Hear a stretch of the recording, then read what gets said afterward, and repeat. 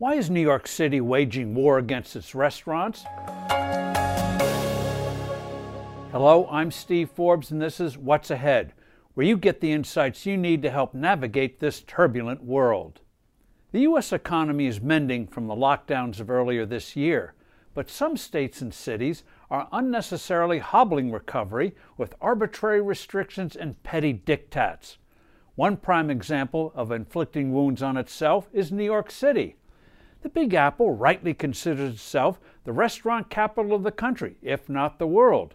Before COVID, the industry employed 300,000 people and was a font of creativity, training, and attracting superb chefs and outstanding restaurateurs.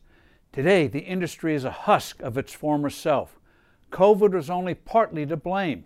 Destructive policies are the villains now. First, New York only grudgingly allowed eateries and bars to reopen, and this with severe restrictions you didn't see elsewhere.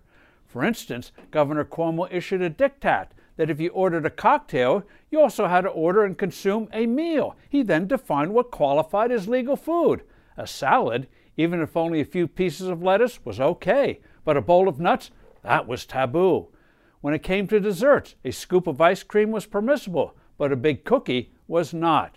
When a cheeky eatery posted an anti-Cuomo menu where the combination of the first letter of each item spelled out F. Cuomo, the thin-skinned governor was not amused and had the place shut down. Cuomo also ordered that restaurants close by 11 p.m. Does coronavirus only come out at night like vampires? The governor also decided that people from 30 states cannot enter New York unless they go into a quarantine for 2 weeks. The CDC recently said in effect this wasn't necessary, but the governor brushed this off. This the same governor who ordered that COVID-infected patients be put in nursing homes, a decree that led to thousands of avoidable deaths. Florida did not make that mistake. Even worse is New York City, where Mayor Bill de Blasio has arbitrarily refused to allow any indoor dining at all, and won't, he said, until next year, even though counties next to the city have permitted it with no ill effects. He recently let out his real reason.